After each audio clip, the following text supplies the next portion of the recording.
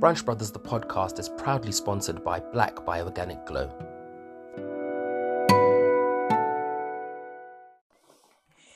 Okay, hello and welcome to this episode of Brunch Brothers, the podcast. We got food early. We got the food early. We're about to eat. My name is Ajani. I'm Samuel Williams. And we are going to be discussing the topic that I call the test. And it's really about looking at some of the biggest obstacles that we're currently facing at the moment. But the basis of the conversation is actually a brunch that we had on Saturday, which was amazing. We had 12 brothers present, aged between 10 years old up to 30 years old. We had people who are fathers, people who are not fathers, people from the road, people who are not from the road. We had actors, we had money people, we had children who go to school. It was really, really nice. And today we're going to just be going over that whole event. As always, shout out to Eds for capturing all the moments. Also, you know, big up to Eds because also that day he was teaching a young lady how to handle the camera. Mm-hmm. She's one of the kids that I look after. She's learning. Yeah. That's what I'm learning. That's right. And she asked me last week after youth club, she said, Johnny, is there anything I can help with, like filming wise or whatever? I said, absolutely. Come to brunch on Saturday. And usually our brunches are exclusively a male affair, but I thought we talk about how we love and protect and raise and guide our young queens where we can. So let's put action to the words. So we had this wonderful young lady there, and Eds really took great care of her. I was watching him explain things and he was just so attentive.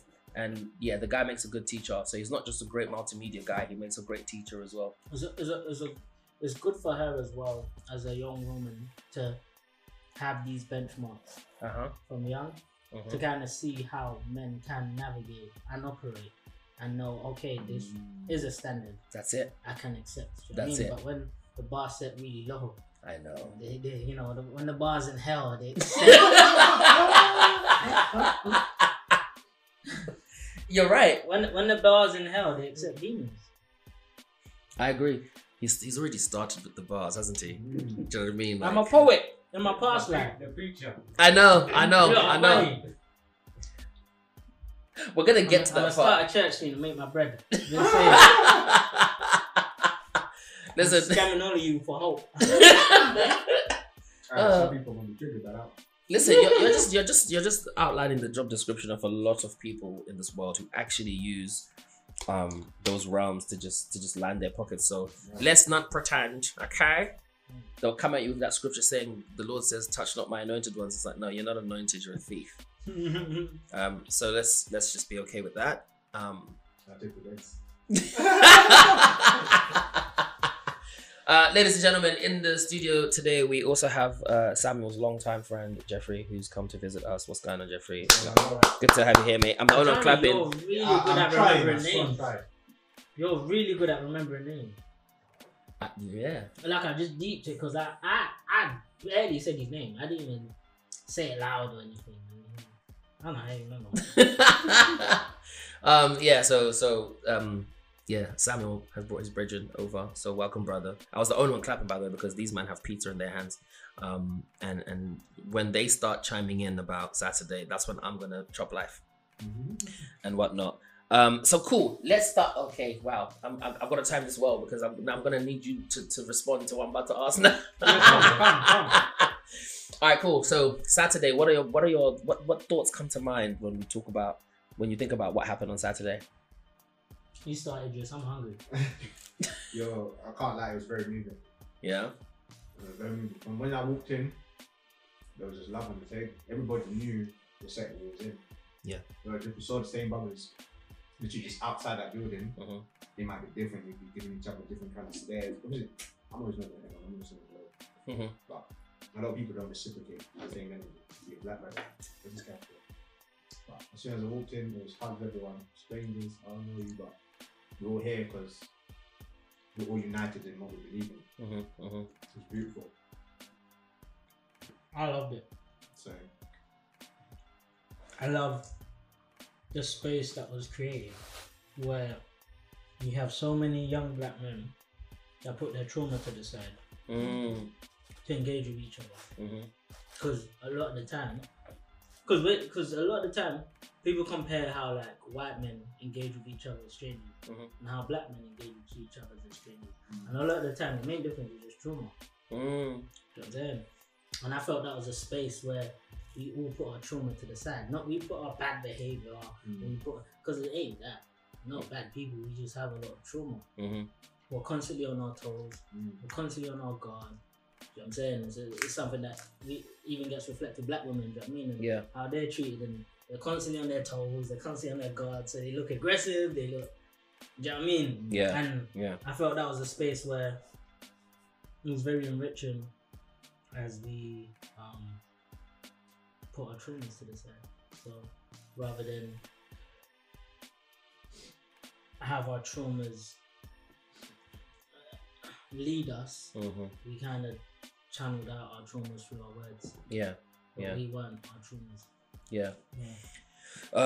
Two of my favorite aspects of the brunch on Saturday are that I had the two of you by my side.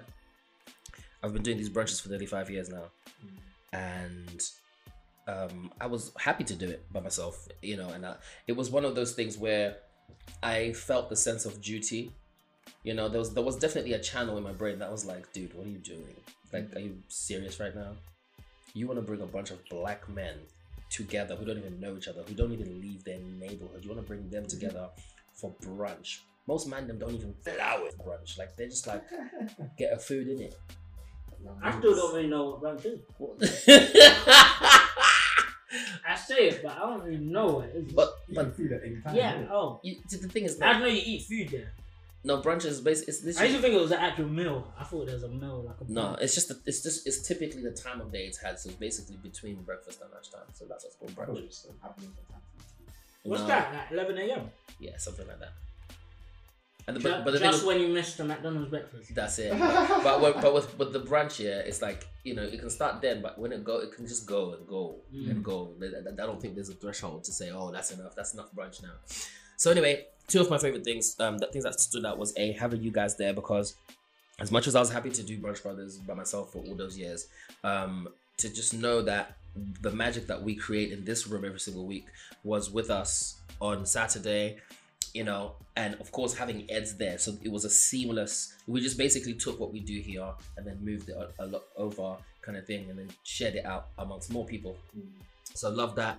The second thing that I loved is the fact that we had those really young boys present to listen in and also to chime in, and I witnessed two of the boys who I can tell you, when I first started working with them, were difficult boys. Difficult boys. But not only to hear them speak, but to hear them speak in detail about what their thoughts were on the test, you know. And then I gave that anecdote about the ash or the gold, and I said pick one, you know, and I said, you know, you can hit a lot of them. Yeah, you know, and that came to me when I was on the phone to Ed's, when I was crying my eyes out because, you know, life was heavy, and that happens. You know, I called Ed's and I was like, I'm heavy today. I was like, I'm just heavy today, man. And you know, all the whole family thing, and you know, the emergency trip, and just also as well thinking to myself, I'm supposed to turn out a meal for like 16 people, feeling how I'm feeling right now, but then also dealing with the fact that I didn't feel like cancelling. There was no part of me that felt like cancelling. I just knew that I had to get through this. So when I was on the phone to Ed's, the downloads started coming in, and then that whole thing. Let me just read it real quick, actually, for the listeners, because I don't want it to just be like a vague anecdote that you hear about. Let me get there. Yeah, I'm about to jump into. Is anyone trying to see this pizza? What is it? Chicken. Vegan thing. Chicken. Everyone's reluctant. No, I'm not even reluctant. I'm absent. I tried it, yeah. Yeah. For some reason today, I kept thinking, why is the cheese full like this? And then you realized. What's it saying? You just tried it now? No, that's what confused me. The fact that I've tried it before, but it was no like regard. Why can't so today I was eating it and I was like, the cheese feels different. This is mad, you know. For some reason. Yeah, the cheese is less cheesy. It's like and it's more chewy. Yeah, cause I don't melt. It's like melted plastic. No, do you know it's like? It's like trying to melt the cheese on a Big Mac. You know how it just gets warm and just droops? But it don't melt. I think you said before the Iceland pizzas. Yeah, the Iceland pizzas. The cheese still stays straight. The cheese, bro, even if you burn them, the cheese look like shreds. Alright guys, I got it now, yeah. So I said to the group on Saturday, I said, you're not the only one. Your neighbor is in the fire too. Whether they show it or even know it, the heat is on and it burns us all. What will this heat do? Will you turn to ash like burnt wood, or will you glimmer like the purest gold refined in a furnace? It's hot either way, so pick one. And when I said that, it was to say that in life you're gonna have a struggle, and there is no life without struggle. And I think it's important for people to understand that. You just have to be able to be smart enough to understand what you're going to get out of the struggle, or shall I say what you're trying to get out of that struggle, and that should influence your decisions. So I said that around the table, and the older guys really more led into the what's your test, what's your big challenge question, and then the younger kids lent in more into the ash and the gold anecdote. And so there were two particular kids, two 13-year-old boys, who were able to just outwardly say that if it was not for spaces like this and projects like this, I would be out on these roads. One of the young ones, I won't say his name for safeguarding purposes, but one of the young ones, he literally said, I'll be dead or in prison. Yeah, I'll be dead or in prison. And he said, that's the first thing I remember. Yeah. He's like, bro, that's mad deep, you know, car. Obviously, man's not here, innit? I'm gonna be like in a jail cell on a grave. Right, right. And he also said that if he wasn't doing this project, like he'd be probably running drugs. Yeah, he did say that. And so, and to hear that, it's like, wow. And then this other kid, you know, who he was put into the Prude system from young, from when he was still in primary school. And when he was able to break down that actually he started acting up when he lost his grandmother when he was 5, right? And instead of the system, and I've touched on this before about how black children are treated in the educational system. Now, instead of being treated as a child who is bereaved of his dear grandmother, he was treated like a problem. Thank you. And as a result of it, he's ended up in this system that he's now having to fight himself out of. But when he said that, you know, it doesn't matter how hard it is, I'm still gold. I said, wow, that blew me away. I want to break this so I can give the box to Eds. Can you help me, please? Because I want to break this so that we can split the pizza. Johnny, you want a vegan slice? No, I'm okay, thank you. No, wait, bro. I know. That's how I test him again. I'm alright. I've tried a vegan pizza before. I have, yeah. Go ahead, bro. Take. Because you can't wait for me, because otherwise it'll be cold pizza. No, I don't want a vegan slice. Yes. The vegan's only for you. Last time when I got a large vegan, I was like, Idris can enjoy this. He boxed the whole thing by himself. I was happy. I was like, good, you didn't go to waste. Did you large? Yeah. What? You got the little medium farm large? It's just like an extra pound or something. I picked on the thing. It would have bring down the large option. Oh, that's nice. You should check the veggie option next time. I got you veggie last time. I think the veggie was. So you touched on your test, which was, you know, the fact that you've got a child, and you're trying to be better for him. Yeah, man. Talk us through this. Just in terms of, I've said this before. I self-sabotage a lot. But obviously now I'm in a space where I've got to do it, and I can't be doing anything. So you're gonna be watching me. The way I carry myself, I just have to be aggressive, self-development, aggressive with it, because everything he sees in me, that's why he's going to pick up. The masters he sees, failures, successes, he's watching it all. So for me, the test is every single day, am I bettering myself? Am I doing my line? It's tough. It is tough. You have your days where confidence, self-doubt. Self-doubt is a lot. When you just don't feel like you're doing enough. Yeah. And now he's at that stage now where he's really comprehending things around him and asking questions. Talk to us about some of the questions you're getting asked. Every single day, man. It's good. I'm a quiet person, naturally, but he takes after his mother all my days. He's all my days let us know he's tired of the mum. And now he's getting tired of this one. Sorry to throw you under the bus. Then I talk to the world, so he's always asking questions about everything. Everything.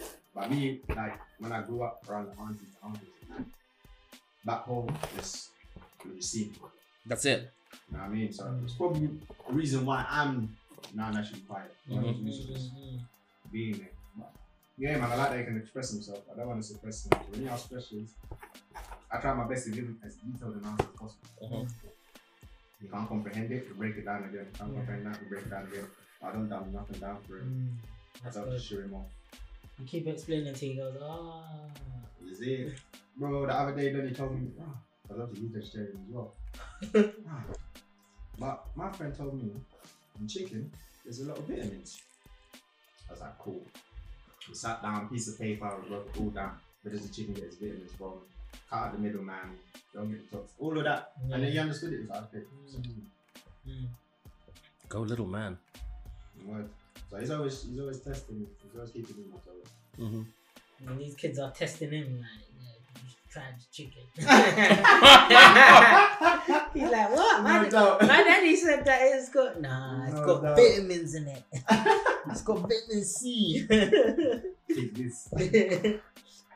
Nah, that's gonna be his choice. I've already told him that's your choice. I'm ready to do your thing. These are my reasons. That is unlike the fatherhood we knew. Wow. All of us in this room, man, shaking. Inherit all my beliefs. Inherit my Jesus. Inherit my diet. Inherit my hypocrisy. Inherit it all. And then you would have to fight that off and then work out your own opinion later. Having to go through the ordeal of unlearning unfounded lifelong lessons. Oh my God. It's actually a scam, you know. We've been robbed. We've been robbed of our personal development. Let me tell you something, right? I don't know. I think truly, there's a certain grace that's living inside me because my dad, not only was he like this boss, like he walks in the room and commanded like all kinds of respect and power and whatever, right? But now the man's dead, right? And like things are beginning to unfold and unravel. I don't know. Maybe one day I'm gonna go ape and just bust everything with my baseball bat because I'm learning. Hold on a minute. You taught me this and taught me this and taught me this and taught me this. And then now that you're dead, I'm now discovering this and this and this and this and this. What kind of mess? That's why when my mom... What are you talking about? You talking about hypocrisy? Yes. Oh. So he's teaching you like you shouldn't. He taught me like amazing life lessons. Amazing life lessons, right? And then but then now I'm looking at certain like grand scheme things, decisions that he made, and I'm like, bro, like you never lived by your code. You didn't live by your code, you know. And that's a very, very, very tough pill to swallow.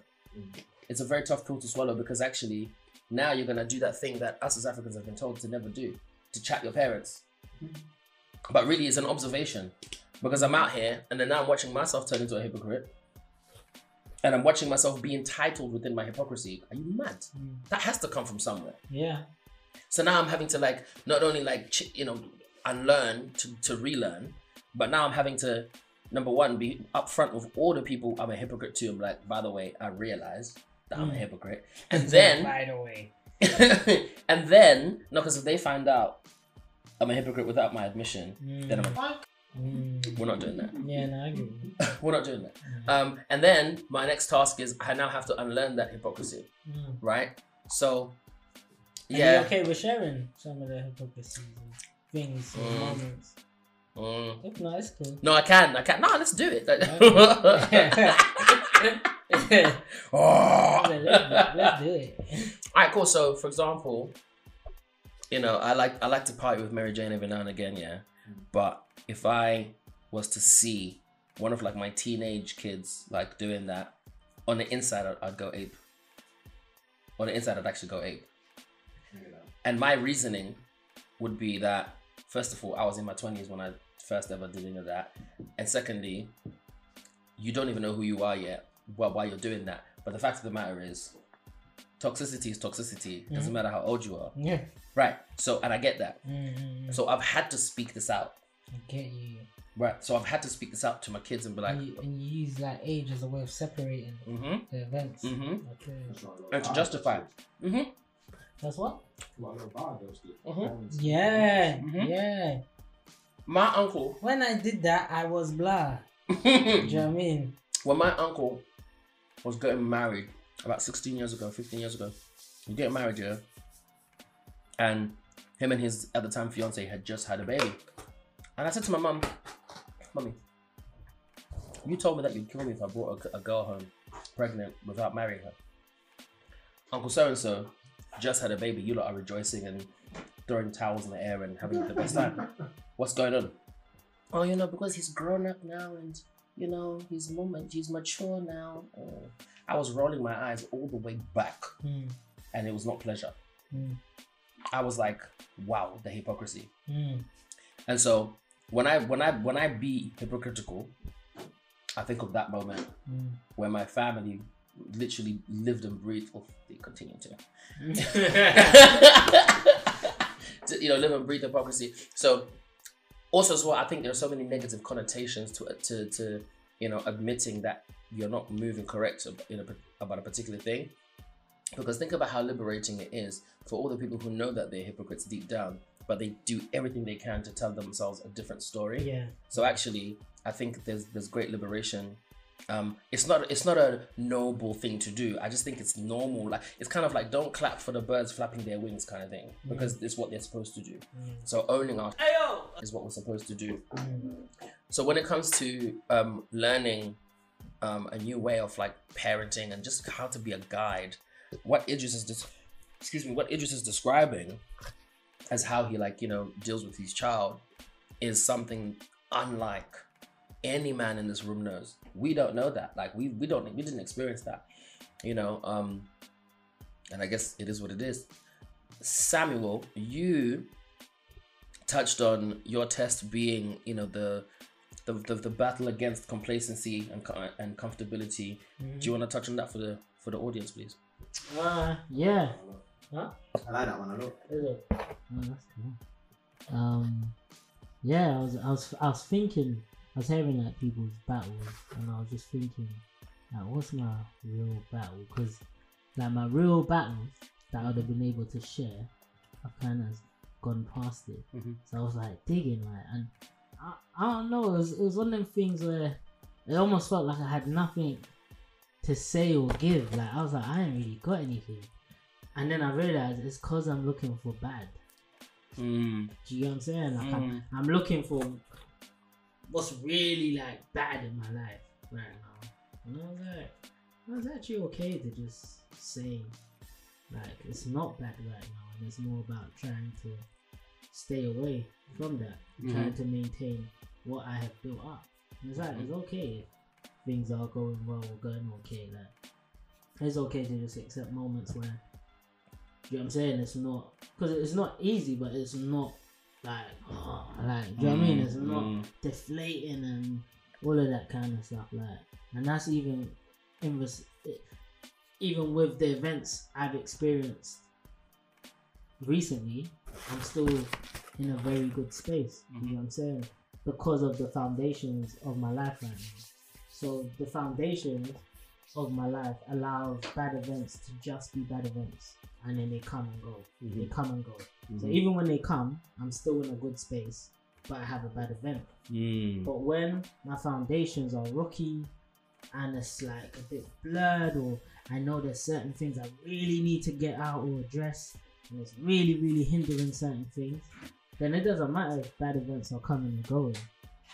It still feels rocky. It still feels bad. You know what I'm saying? And I think for me, I was trying to work out why don't I feel like that, even though recently I had my big situation and I don't feel rocky or bad. Do you know what I'm saying? And I realize it's because of my foundations. That my foundations aren't rocky like right now. And so I was just speaking about not wanting to get complacent and start falling off in my personal development, in my growth, and not feel like, I'm in tune with my sensitivity enough. I communicate enough. And like just feeling like I've done enough. And then what happens is I may not necessarily regress, but I could get left behind or I could get overlapped or you know what I'm saying? Yeah. So it's like I don't want to go back, but there's certain things that you can acknowledge. I'm not gonna go back. Like sometimes you standing still feels good enough because you're not going back. Do you know what I'm saying? Because it's effort to constantly move forward.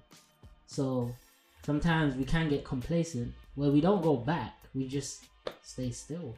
And that happened with my younger sister. I remember she was very advanced for her age, and she constantly heard it, and she constantly saw how she was like ahead in many ways to her brother who's 2 years ahead of her.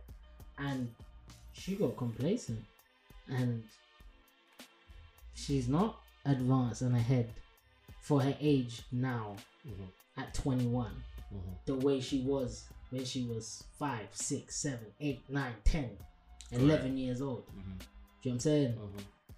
And not to mention all of the sort of the barrage of putting down that girls go through more than boys as well.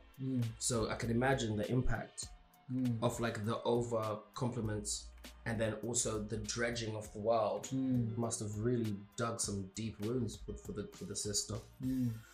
Yeah, and I'm saying watching that was like another reminder to me not to stand still. Do you know what I mean? Because it was crazy because she didn't even realize that she was getting left behind. Well, how could she if she's only ever heard the majority of one message? I had to like sit her down and break down to her why she's kind of a person at the time. Our family's gonna listen to this and be like, these boys, man. Like that's dope though that you can sit down with your family and have those conversations. Oh yeah. I mean, it was an interesting conversation because she constantly we have an 8-year gap, right? And she constantly almost tries to work out why I'm smarter than her. Like she constantly tries to compete with me intellectually, right? Which I find so irritating because anyone else will say something that's correct and she's like, oh yeah, fair enough. Yeah, not me. Even if she's wrong and she knows she's wrong, she will argue it. And I didn't know if she knows she's wrong. I'm saying this girl's an idiot. Like, you're an idiot. You're arguing with me, and like clearly this is. And what happened was we had a heart-to-heart, and she was telling me that it was similar to what your ex did to you. I said to her, I was breaking down to her like what she was doing, and she was like, "Oh yeah, I know I'm wrong, but I just don't like that." She's like, "I'm usually the smartest one around people, and then you come in the room, and I don't like that." Ego central. Yeah, and then I was telling her, but that's okay. Like, don't you want to learn from people? Don't you want to? And she was like, "Yeah, like I know. Sometimes when you said, like, for instance, when blah blah blah, I knew I was wrong. I knew you were right, but I don't know. I couldn't help myself. I had to keep arguing and arguing." And you know, I've never gone. No, I said to her, like, that's not okay. Like, you shouldn't be doing that. And she goes, well, it's because you're the oldest. Like, you have to deal with it. Yeah. Whoa. Yeah. Like a lot of things when I address it with her, she'd be like, well, if you're the oldest, you have to deal with the responsibility. Like, if I'm saying, yo, you need to do this or that, and she'd be like, no, you're the eldest. It's your problem. That's gonna bite her in the ass one day. That's why I say she's a person. Yeah. Okay. I mean, I don't know now. I'm not around her like that. Yeah. But my last memory of her isn't great. I don't really think highly of her. Right. Okay. As a person. Right. Do you know what? I don't think she's a bad person, but I don't think highly of her. No, you don't have to like explain because I'm pretty sure everyone in here understands exactly what you're talking about. It's just that when we hear it out loud, it's like bombs are dropping everywhere. Because for instance, I had a really very honest exchange with my older brother last week, and I'm not a fan of how he chooses to communicate, and I'm not a fan of the constant criticism and then having to address it respectfully, and the respect is based on the premise of seniority and hereditary order, as opposed to... Is it as in you're supposed to holler him? I'm supposed to either I'm supposed to be super respectful towards him, and there's this whole conversation about position, and him being the firstborn, my mom's firstborn and whatnot.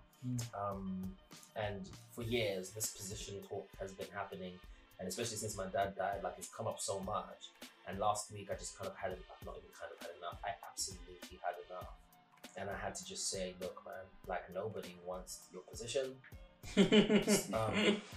Nobody's competing against you. Nobody hates you. So sort of the whole self-pity thing kind of has to end, and this whole demanding of respect has to stop. You have to earn it. I was a lot more mean, by the way, in my text. I'm just trying to be as But you hit the nail on the head though. Yeah, and so it is okay to not necessarily think highly of a person. It's unfortunate that we've put our feelings high above the value of facts. And the fact is, I've said it before, I'm riddled with imperfections. Today I've touched on my own hypocrisy, and I don't do it again as a virtue signal. It's just who I am, man. And it's not who I am as in oh yeah, just take it or leave it. I'm working on it. So if you're going to come and talk to me about the kind of person I am, if I make change and I make growth, say something, because actually, if we're that closely related, you're going to be tearing me down, right? That's number one. Number two, if you're going to be telling me about growth and how I should talk and how I should behave or whatever, and trying to sort of make me know my place, quote unquote, then I want to know that you're pushing for something in your life. And I've never seen that. And it doesn't count when what you have to show for is stuff that like when you give a kid a coloring book, like a dot to dot, and when you connect the numbers together, it creates this amazing image, and then there's a code on the side that tells you which color to put in which space. So when it's done, you look like if you can draw within lines, you look like a genius, But really and truly, Mummy gave you dot to dot with numbers in the guide, and that's what it feels like for some people that I've grown up around, that they were given this dot to dot, and then when they can show this picture, that from a distance looks decent, and then you step closer and you're like, you did dot to dot. What's interesting is when you're speaking about your brother highlighting that he's the eldest, there's something I've learned, not only being the eldest, but watching those that are the eldest that I don't think they're not really like that, is when they do the guy that isn't the alpha male constantly saying you're the alpha male. If you have that commanding presence, you're not gonna tell people I have commanding presence. Right. Hey, look at me. Hey, I'm talking to you. You're not gonna need to do any of that. Everyone knows it. They even have to tell you, you're an alpha. I swear, I just speak to you, you won't even clock it. And I'm telling you, every eldest that has to highlight he's the eldest is a fraud. He's a fraud. No, you're not. You're not. Because there's no way you have to tell someone, listen to me. I'm the eldest. So what kind of eldest have you been? I don't even know if I'm using the right language saying eldest, but what kind of eldest have you been that you have to highlight and tell someone you need to respect me because I'm your eldest? Then no, they don't need to respect you. If that's the reason to respect you, then you're not respectable. You're not respectable. How respectable are you that your saving grace is your birth position? Is your age? Not your character, not the way you speak, not these things where it's like, yo, he's talking, I want to hear what he has to say. Yeah. Not because he's the eldest, but because of his character and who he is. And you're telling me a brother has to tell you I'm the eldest. Not really. I've crossed a particular threshold in my life now where it's not to say I don't care about these people, because I do deeply. But what I've arrived at now is that I have been forced onto a fork in the road that every man is forced onto, which is the road of, okay, this is the part where you're either going to live authentically 100%, or you're going to carry on down, the lane of lies.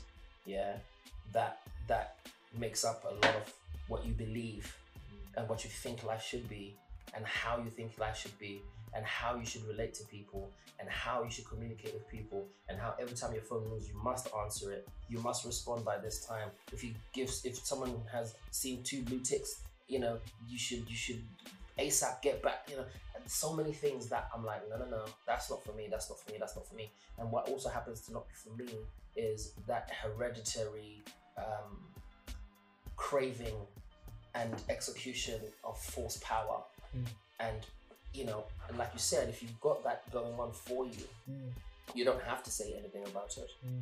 So can I say something as well on the 2 tick thing?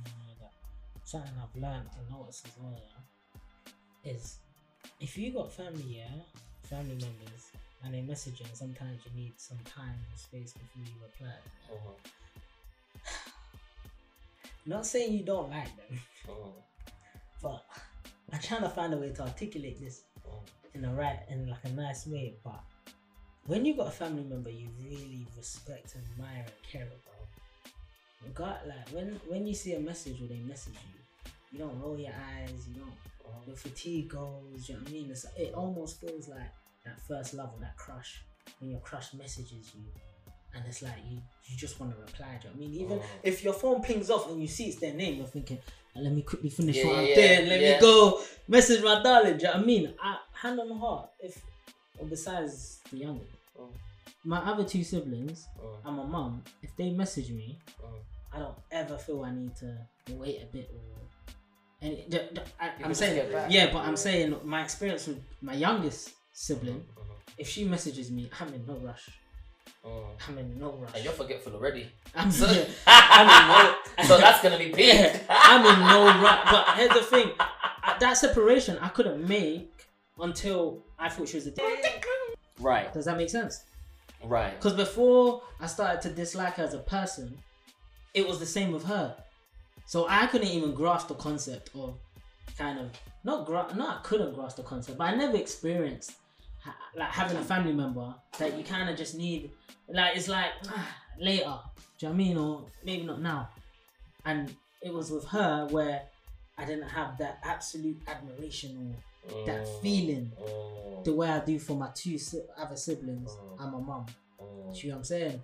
And from that kind of, and when I have these thoughts, I just, that's why sometimes people get random like questions from me on WhatsApp. So I'll ask them, how do you feel about it? How quickly do you respond to your mum? How quickly do you respond? I've been doing my primary research.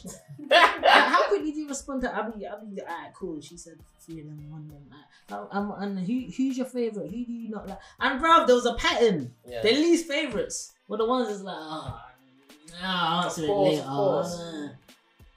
And you gotta ask yourself, how many family members make you feel like that? How many family members do you have? How many friends do you have where when they message you, you have the energy? You suddenly have the energy. Unless like it's something big in your life. In general, it gives you energy. Like you have the energy to reply. You may have loads of chats, but when you see theirs, you have the energy to reply to them. You suddenly have the capacity. How many family members do you have the energy to reply to?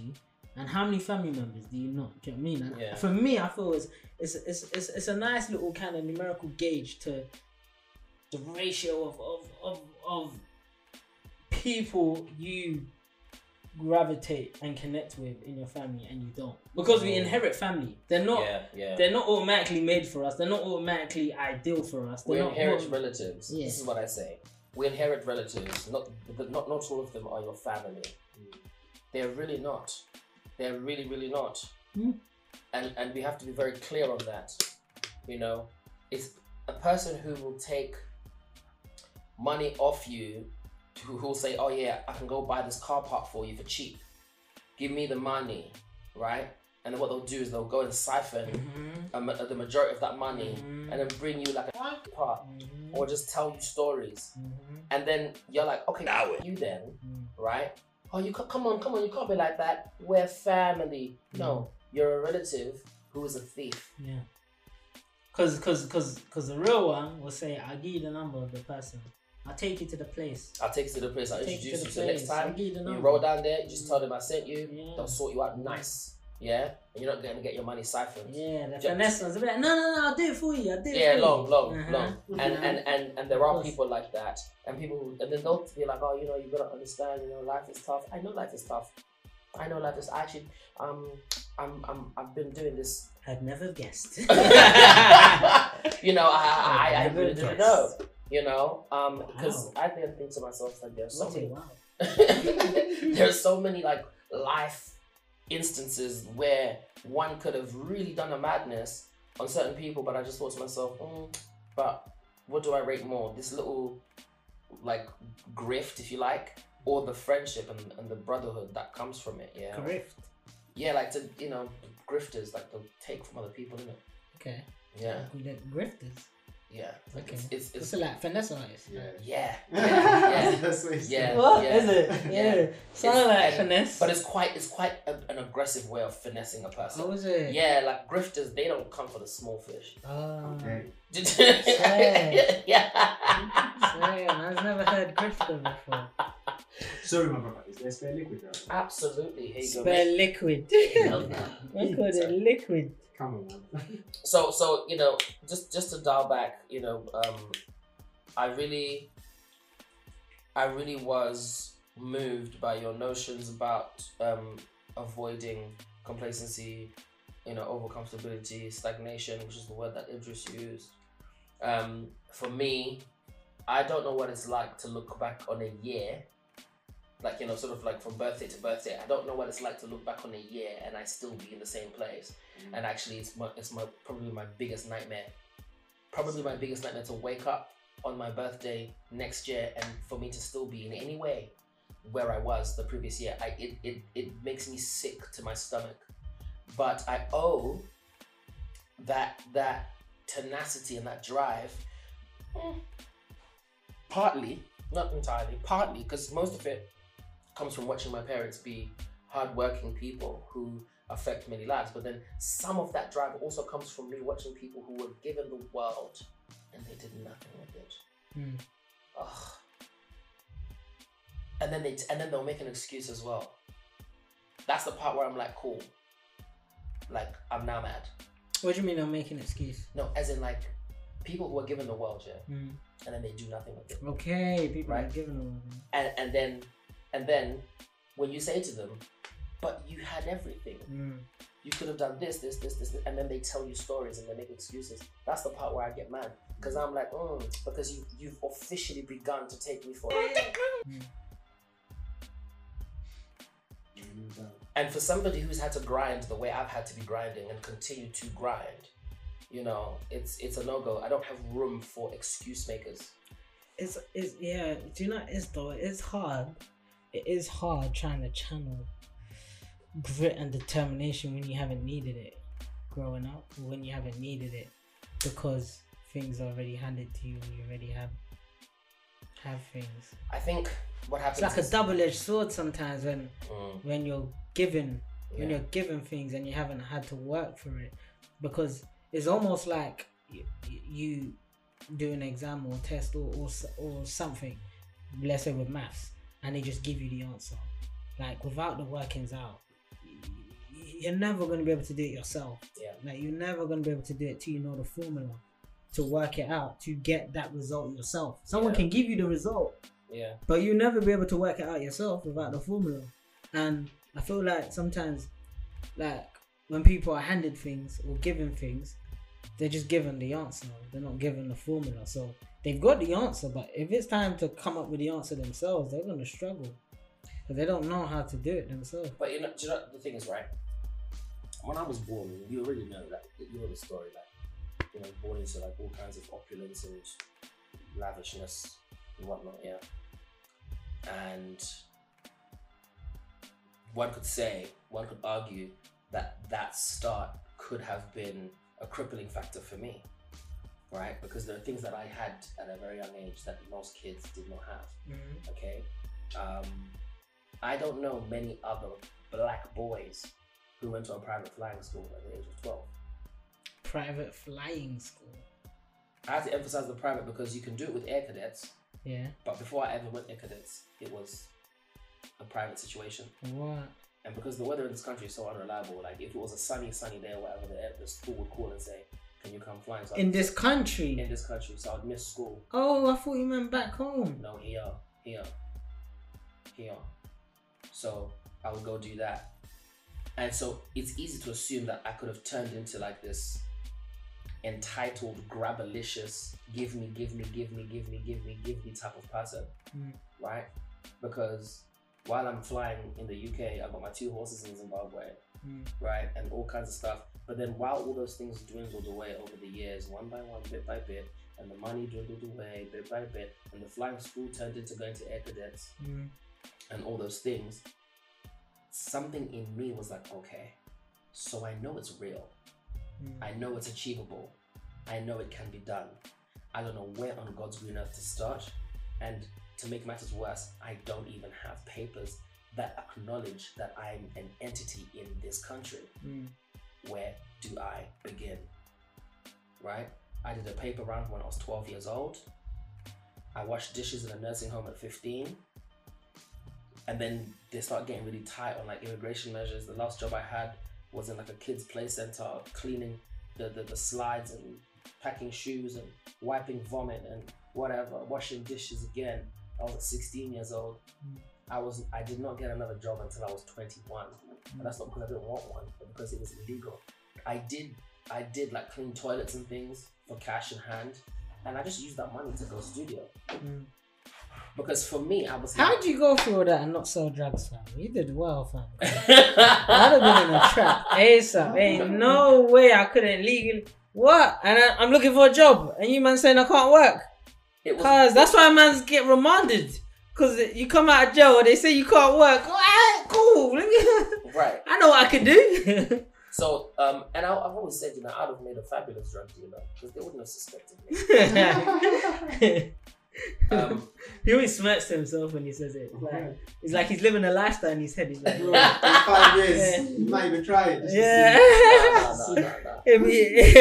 Maybe his kids will be the mules. But you know, I already, like deep down, I knew this. Like, that's not my life. That's not my. It's just not. And I knew about the ash and the gold from early. I watched people burning to ash around me. I watched adults burning to ash around me over the gold that my parents worked for. You know, burning themselves, becoming hateful, bitter, cruel, conniving, underhanded. You know, and it was really, for me, a lesson to say, okay, cool. As long as I have breath in my lungs and I got that beat in my heart, I am going to go to work and get mine in it. And you know, worst case scenario, if I don't get to enjoy the fruits myself, someone was watching. Someone was inspired. No one's gonna turn around and say like, oh, this guy waited to inherit his father's legacy, or waited for his mom to divide up this and that. You know, no one can say that about me. And actually, no one can ever say that I've waited for somebody else to complete a thing for me. I asked for help, absolutely. Absolutely, I asked for help, for sure, which is something I learned how to do recently, like a couple of years ago.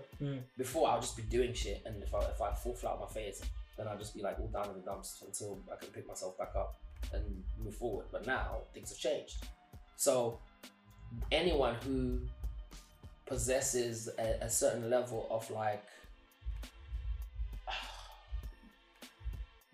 you will respect me because of my age, or someone who makes me feel like, oh, you know, I tolerate you and the way that you are. Whoa, like what?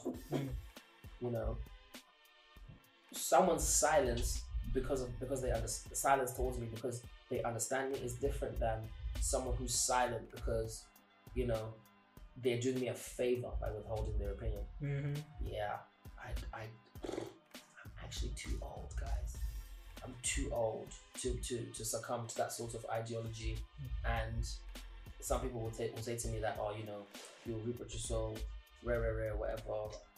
As far as I'm concerned, I've been reaping some good harvest lately because with what we've got going on. You reap what you sow in terms of how you speak to elders.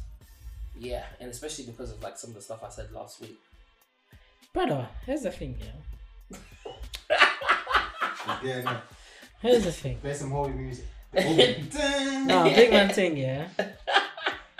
If you're and a youngin sees you as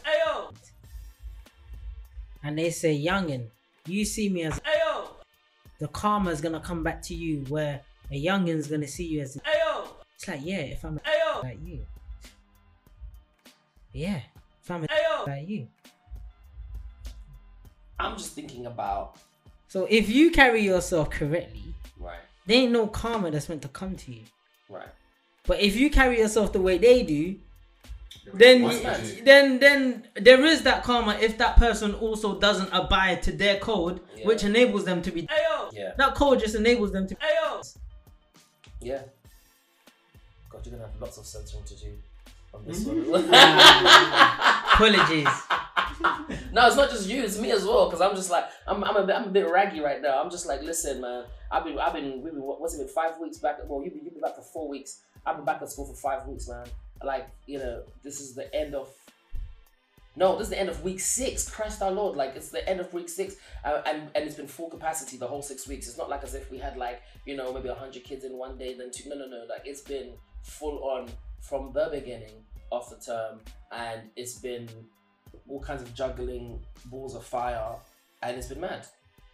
It's been mad. So actually, I am so ready for half term. I am so ready. Fam, teachers, yeah, they actually go through a lot, you know. Oh my god. As an adult, when you actually hang out with a teacher, you're like, raw, like your job is not easy. Because it comes with residual. Like, you don't go home and can just shake off work. Like, some of them kids will ruin your My friend, yeah, her mood was ruined over what a kid said at like 10 a.m. Yeah. 9, 10 a.m. It's like 7 p.m. Yeah. She's like not feeling right because of that. Nah, they might just take my energy. Yeah. This is the thing. My energy. There's a couple of kids that I can think of. Like a 25-minute conversation with one of these boys will actually zap me. Right. Yes, it will zap me. Like energy done. Just a 20-minute conversation will zap me. What is it about it that's draining? His struggle might be different because I was younger. But the ones that take my energy are much younger. I work with kids who, a couple of them, know that they're on some bullshit. But then they will counter my points again and again and again. Even when they can hear, like you can see that the child knows that he's talking rubbish, yeah, and he's there making excuse after excuse, reason after reason, defense after defense, all because he doesn't want to be vulnerable. Okay, cool. We're gonna do this exercise here. What's the point? What's the point? What for? Alright, cool. So tell me about this. I don't know. And the thing is, because they've been vulnerable before, I know it's possible, but because it's now getting into those realer realms, they're like, I'm not going there. Or another child who will get dressed in his school uniform and then he'll decide, actually, I don't want to go. He'll say it's anxiety, but really he doesn't want to go. And because he's underage, one of the parents has to stay in the house with him. So it affects the whole family. So bear in mind, I don't teach a class. I do one-to-one work. I do group facilitation. I get all up in these people's lives, their parents' lives, their brothers' lives, sisters' lives. There's one family whereby I'm mentoring 2 of their sons. There's 3 of their sons at the school. The older one and the younger one, I mentor them, but automatically I've taken on the middle one because I'm not going to have any of those boys from that household misrepresent me. Do you get me? Like, it literally, like, I take pride in my job. So they're easier to deal with. But some of these youths, man, some of these individual 14, 15-year-old little demon-ridden youth them. Yeah. Sounds like you on a No, do you know what? It really does take you to places. You know, I had to tell my manager the other day, last week sometime, I said, I'm feeling overwhelmed, man. I feel like I'm gonna need a day off at some point. Like, I'm feeling overwhelmed. And for me, you know how I am. I will communicate. I will be like, cool, this is how I'm feeling. You know, I just had to like regulate my sleep. That night, I remember going to bed super, super early and just trying to get myself realigned. But at this point, you can realign 2-3 times in a week. Yeah? Because these people have no boundaries yet. Do you know that reminds me of on a more physical aspect, yeah? Like work-wise. You guys remind me of people that do night shifts. I never do night shifts automatically turn weird. Not fam. Jeffrey does night shifts. Sorry, my brother. Yeah. Zombie. Nah, because what it is, you know, with night shifts, because it's like antisocial, like it's inhumane, innit? You shouldn't be doing them. Now, because your body's working when it should be resting. When you're resting, you're not really resting. Right. So you're always tired because you never really get to fully recharge. That's it. And then there's just this vicious cycle where you're a bit tired and you go back to work. Then you're more tired during your resting and you go back to work. And then you're a bit tired every time you rest. Like you're a bit more tired, a bit more tired. Yeah. Compound. And that's what you guys are sounding like, but more on an emotional capacity. Definitely. Where it's like this fatigue, this compounding interest of fatigue building up. But for you guys, it's more mental because with night shift and that, usually it's physical, like their health starts to deteriorate and all of that. I think it's the compounds for the kids as well. So as they're building up all of this fatigue, they get to you. That's it. And you take it in. I had to tell one youth the other day, I said, listen, you want to complain about teachers? Oh, teachers picking on me. Yeah. I said, when you come into this place, moving all like princess and prince and this and that, yeah, and you're so entitled, and you're moving like an absolute, yeah, and there's one teacher in the room and possibly 2 TAs, yeah, that's 3 adults in the room to 30 young entitled little punks, okay? So you actually, and I didn't say that too because I can't call them punks at work, you know what I mean? This is strictly for the podcast. And so you said punk in your head. Oh yeah. Absolutely. I say more than that in my head. Listen, people know I love my job, but I love where I work. I love, you know, it's great. But I'm a human being, and they come into school and they're talking all kinds to us. So I said to this one boy, I said, so you men come in and you chat rubbish to us, and you move different to us, and you're disrespectful to us. We'll be like, good morning, and you're walking past me like I stole your lunch money. Like you're actually tapped. You're actually tapped. I said, I'm not going to take it as, oh, this teacher was picking on you. I'm going to take it as you didn't get your way, so now you're sulking. I had to tell this other child, you know, I said, I've got my foot on your neck, man, because you're a little manipulative child. Oh, what's up? I said, take that. I said, you better unfold your lip. You better unfold your lip. Oh, what's up? No, don't moan at me. Speak like with your normal voice. So basically, yeah. Right, that's what I thought. Yeah. That's what I thought. That's what I thought. He's a fraud. Yeah. Oh, sir. Oh, this teacher. I swear, yeah. Oh, this teacher's all picking on you, sir. I was like, okay, I don't believe you, but okay. We had a big talk one Friday, yeah. After we recorded the last episode, and then the following Friday, did I not see this boy? Yeah. First of all, he was running the hallway. We don't run in the hallways at school, okay? He's running through the hallway, right? And then he went and he shouts into a classroom that is in session, and then he continues running. And I just called his name one time, and he stops like this, and he turns around, and I said, I saw that. And then he tried to sort of like scurry along, like quickly.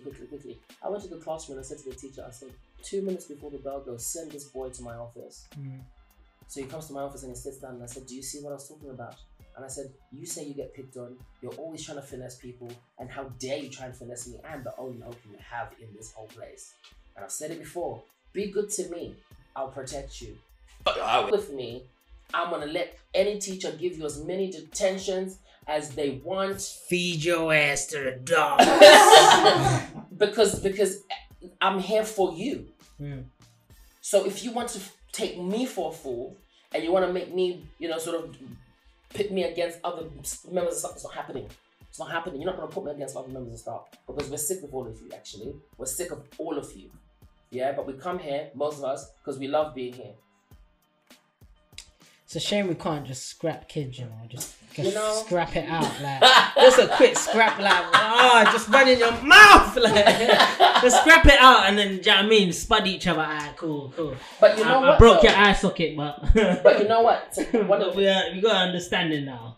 A really positive thing, even though I'm getting more and more tired, but one of the really good things is that so the kids know not to mess with me. Like it's just really standard knowledge, right?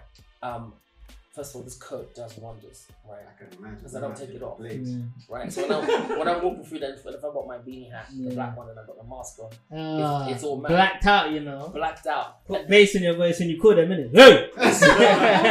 Why are you running? Yeah. And hey, you see that pace right there, yeah?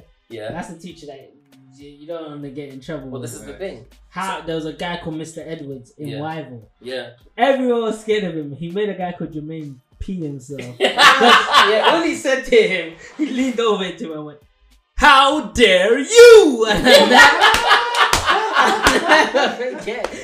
Jermaine was shaking and I just heard. No, do you know what it is? So what I do is that. How did you call that man's name for that? When I clock that a kid is doing something that they're not supposed to be doing, and they're really going for it, right? Yeah. Because of how I dress, even though I'm dressed smart, like when I take this thing off, I've got my turtleneck on, I've got my robes on, whatever. But because of what I'm covered up, they're not really thinking much, whatever. And I see this kid, and sometimes I watch them for 30 seconds to a minute of them doing their. And I'll just go up to the chart, and quietly, I'll be like, and then you're going to tell me that you weren't doing it. And then you're going to tell me that it wasn't me, sir. And then you're going to tell me, yeah, check the CCTV, hoping that I don't call your bluff. You're gonna say that you weren't doing what I just caught you doing. And just looking around like, no, eye contact. You were doing your stuff with your chest. Look at me with your chest. Come on, big man. There's a boy the other day, he was like cussing across the playground. Cussing. Yeah, boy, you're full of at my school, CDS stands for Central Detention System. Yeah? Cool. So if you say to them, cool, you're gonna get a CDS for this.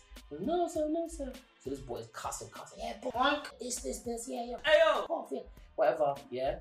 And then and then he turns around and he sees me, he freezes. And I just, with my two fingers, I said, just signal to me, come here, right? I said, let me hear you talking like that again. And he's staring at me, boy's sweating. I said, let me hear you talk like that again on this playground.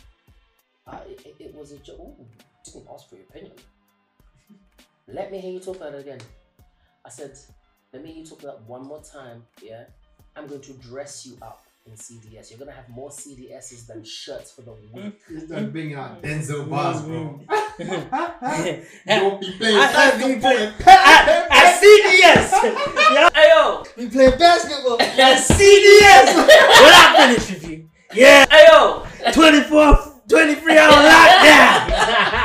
And so what's starting to happen now is that, yes, they know I'm tough. And sometimes as well, I let myself be a bit humorous. If I'm going in on someone, I let myself be a bit humorous or whatever. So they're laughing. So now the kids who don't want the smoke with me, oh sir, you're funny, Oh sir, you're flattering. Oh yeah. all the naughty children in year 9. Now they come up to me. Good afternoon, sir. Hi, sir. So you got it sweet. Yeah, it does give back some energy to me.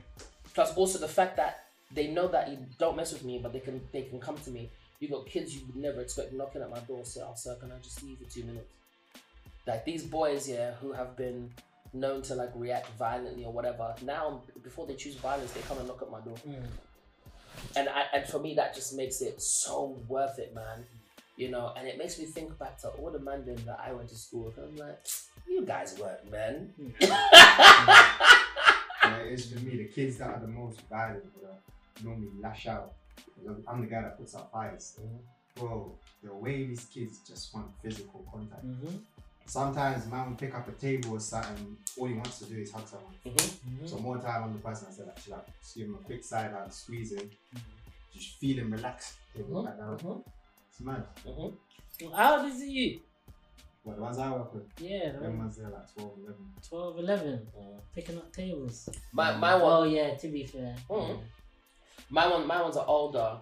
And I don't know, psychologically there's something about being in a school that I don't associate being in school with hugging anyone. Yeah.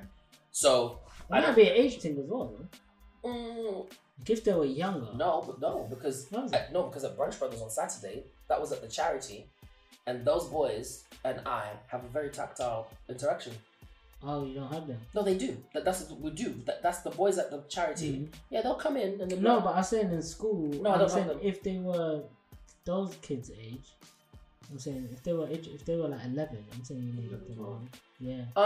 That's what I'm saying. No, but my kids are from 11 years old. Oh, you don't have the 11 years. I don't know. Oh, okay, fair enough. It just doesn't occur to me. Yeah. It doesn't occur to me. Plus, also. And it might make you look soft in front of the others. No, I'm not worried about that. No, that's the thing. I'm not worried about that at all. It's just I just don't feel in a school setting it's just not appropriate. And I'm not talking about like misconduct. I get you. It's just that's not what we're here to do. I just feel, it's a lot less academic and more nurturing. That's what it is. Right. Because I was gonna say no. When I say not make you look like a punk, really what I'm saying is the way you set yourself and the way they look at you. They may just because they're kids, they may not be able to comprehend the strength or what's required in terms of you providing comfort. Do you know what I'm saying? So if you're a person that brings stability to them, and then the messages can be like the wires can get crossed a bit.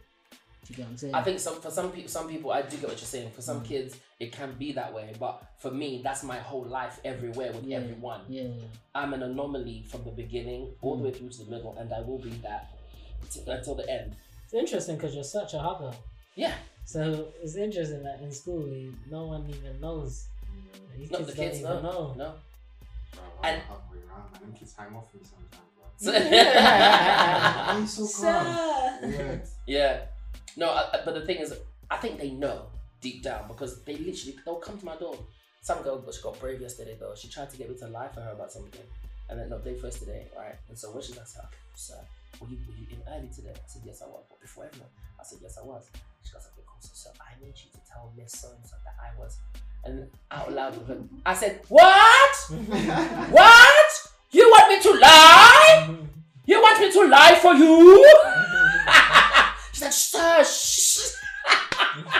and I was like, kids is so fun. and I started making these noises, just like I was like, ah, and she's trying to stop. I'm like, ah. And obviously these kids are watching me and they're thinking, wow, this man is tapped because when it's time for line up, line up, everyone, line up. I'll be having my mask on. This guy's a nutcase, man. Look at him. I'll be having my mask on here, and underneath I'm just like. Yesterday I just heard a kid say, "Oh my God, don't mess with Sir."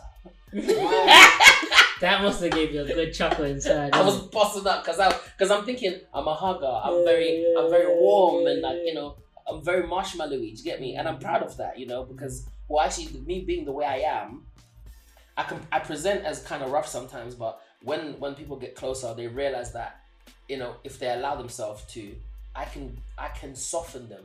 It's interesting because sometimes you have to play a bluff or be a fraud to get a message across.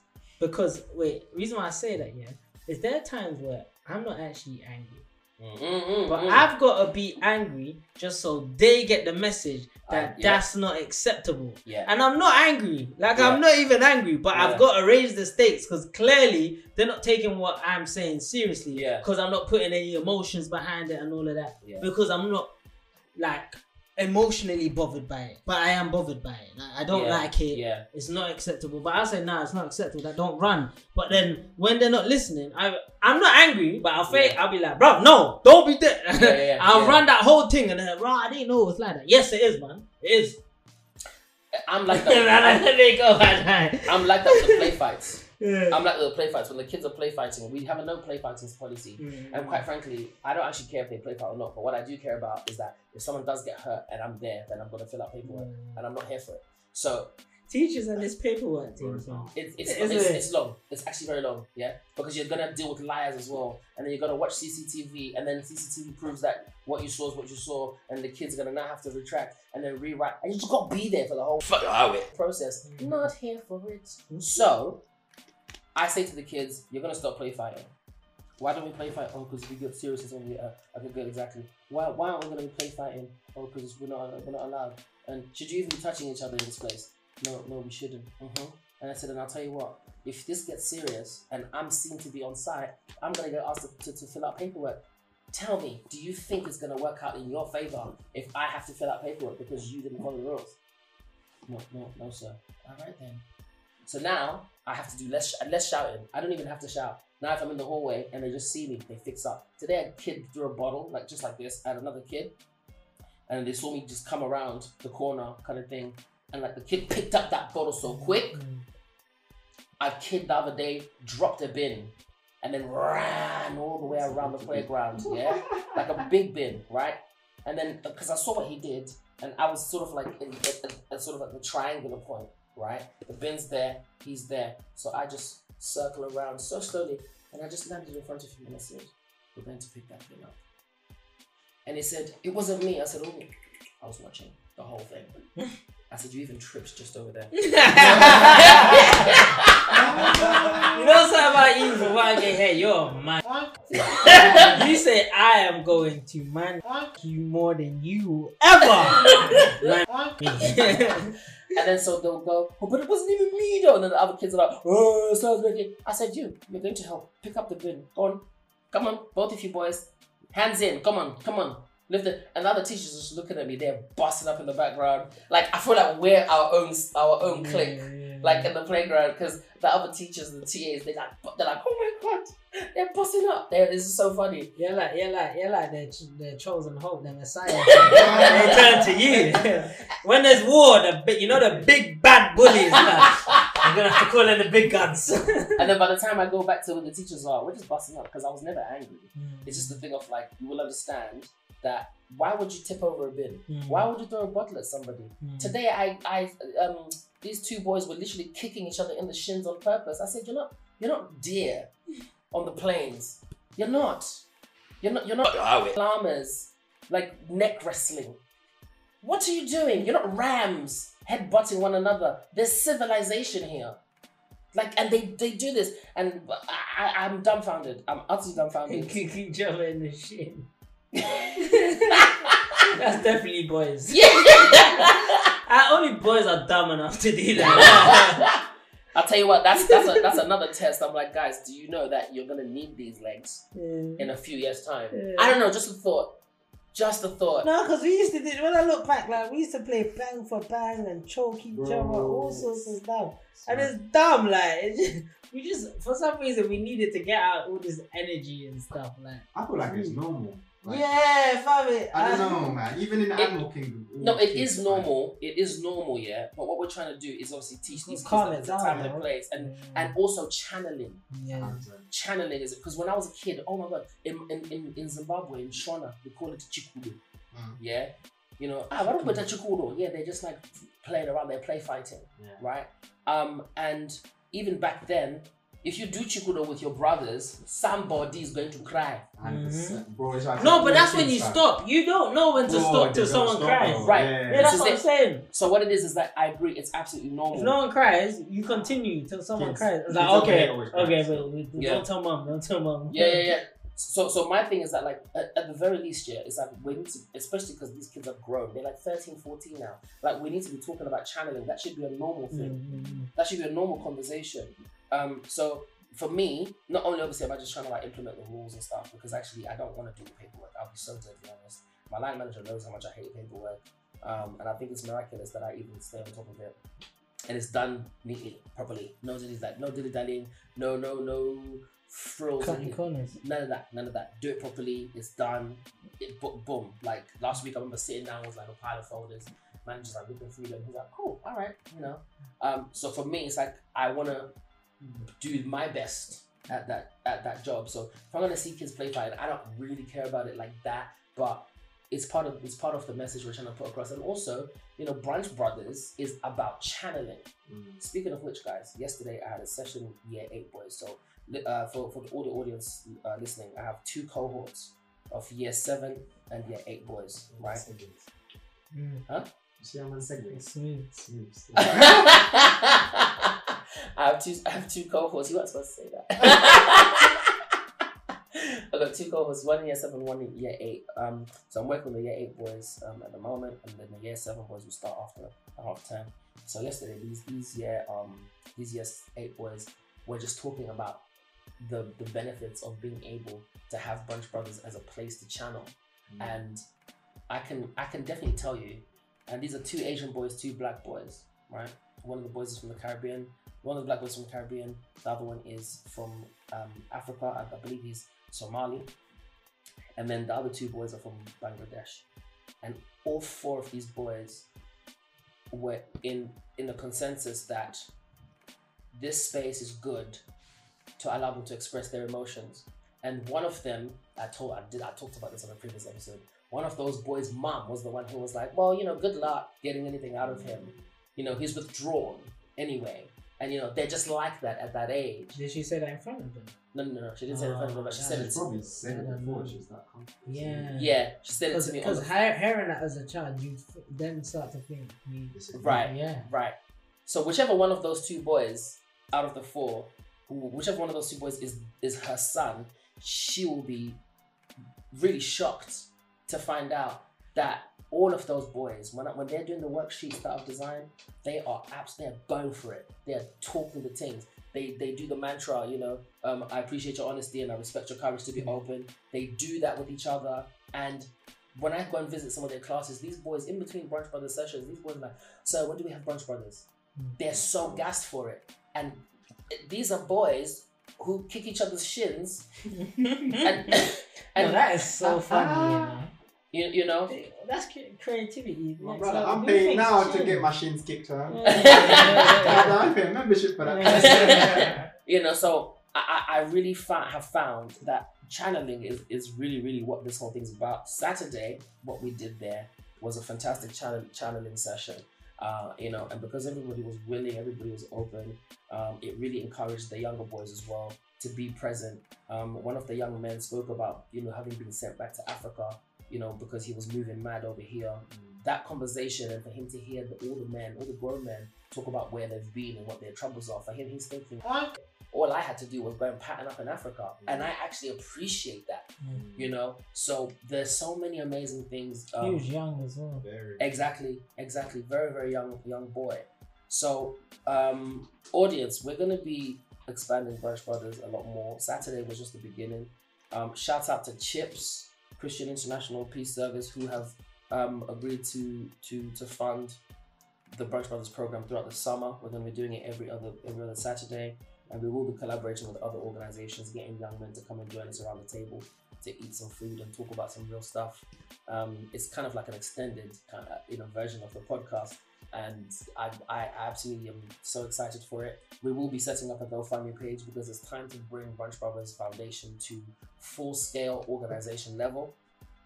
So if you want to support them, please, you can go to any of our social medias or go to Brunch Brothers Foundation on Instagram, and you can find out how to support there. It's a very exciting time. Things are moving forward, and they're moving forward fast. The truth of the matter is that in the background, life is flogging me differently. Like, I'm just getting slapped left, right, and center by real life, and I want to be so real and transparent about that. But the reason why I say it now is because all them songs that we hear that talk about how it gets worse before it gets better, it's darkest before the dawn, there's the rain before the sunshine, all that stuff, it is true. It is true, but you have to take away the poeticism away from it and understand that this is real, and this is what it really feels like.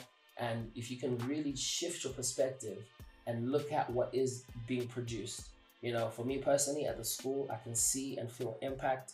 I can appreciate it. Good relationships with parents. In the community, Brunch Brothers is being taken on by more entities, and more people are interested to work with us. And again, I'm so honored and privileged to have the team that I have with me here today, because we've formed such a special bond that, I was having a great time doing this before, but now I'm having a phenomenal time. So I guess my mindful moment for this evening is going to be, make sure that you check your perspective. When you're working hard and you're doing what you need to do, and you're faced with your challenges, and you have to decide between ash and gold every single day, you have to check your perspective and understand that not only are you standing to gain some great benefits from the hard work that you're doing, but somebody somewhere is always and will always be watching you. Sam? After that, I don't have anything to say. What? Me neither, man. But I don't protect your energy, man. Yeah. Protect your energy. All those people that want you to bend to their will, just because, seniority.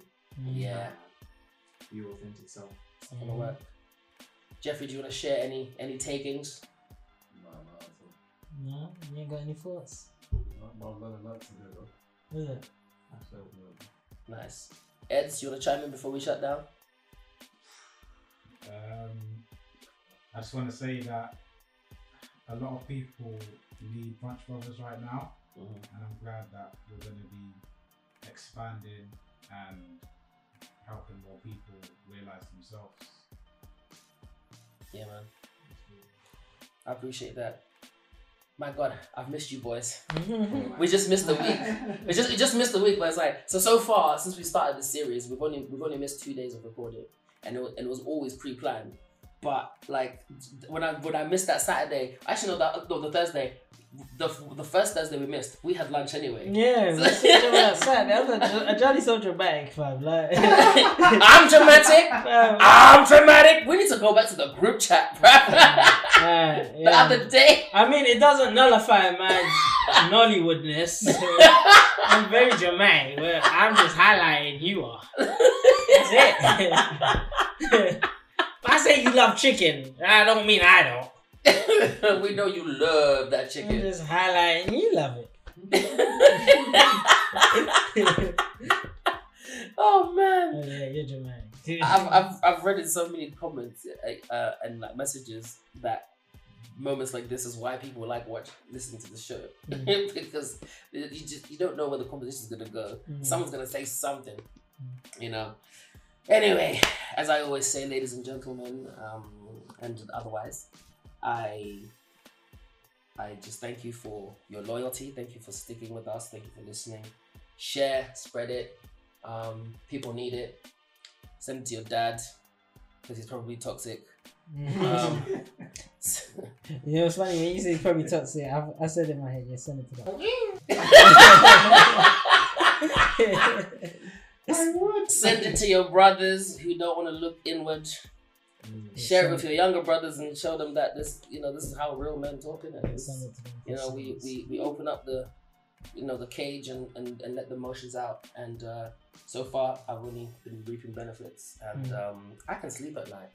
And I've forged some fantastic relationships because of this journey. So, yeah, man, share the thing and follow us on Instagram, Brunch Brothers Foundation. Johnny Kingdom, Olga Samuel, and Kinetic Control. You already know how it's spelled, but we'll put it in the description below. Thank you so much for listening. I've been Johnny.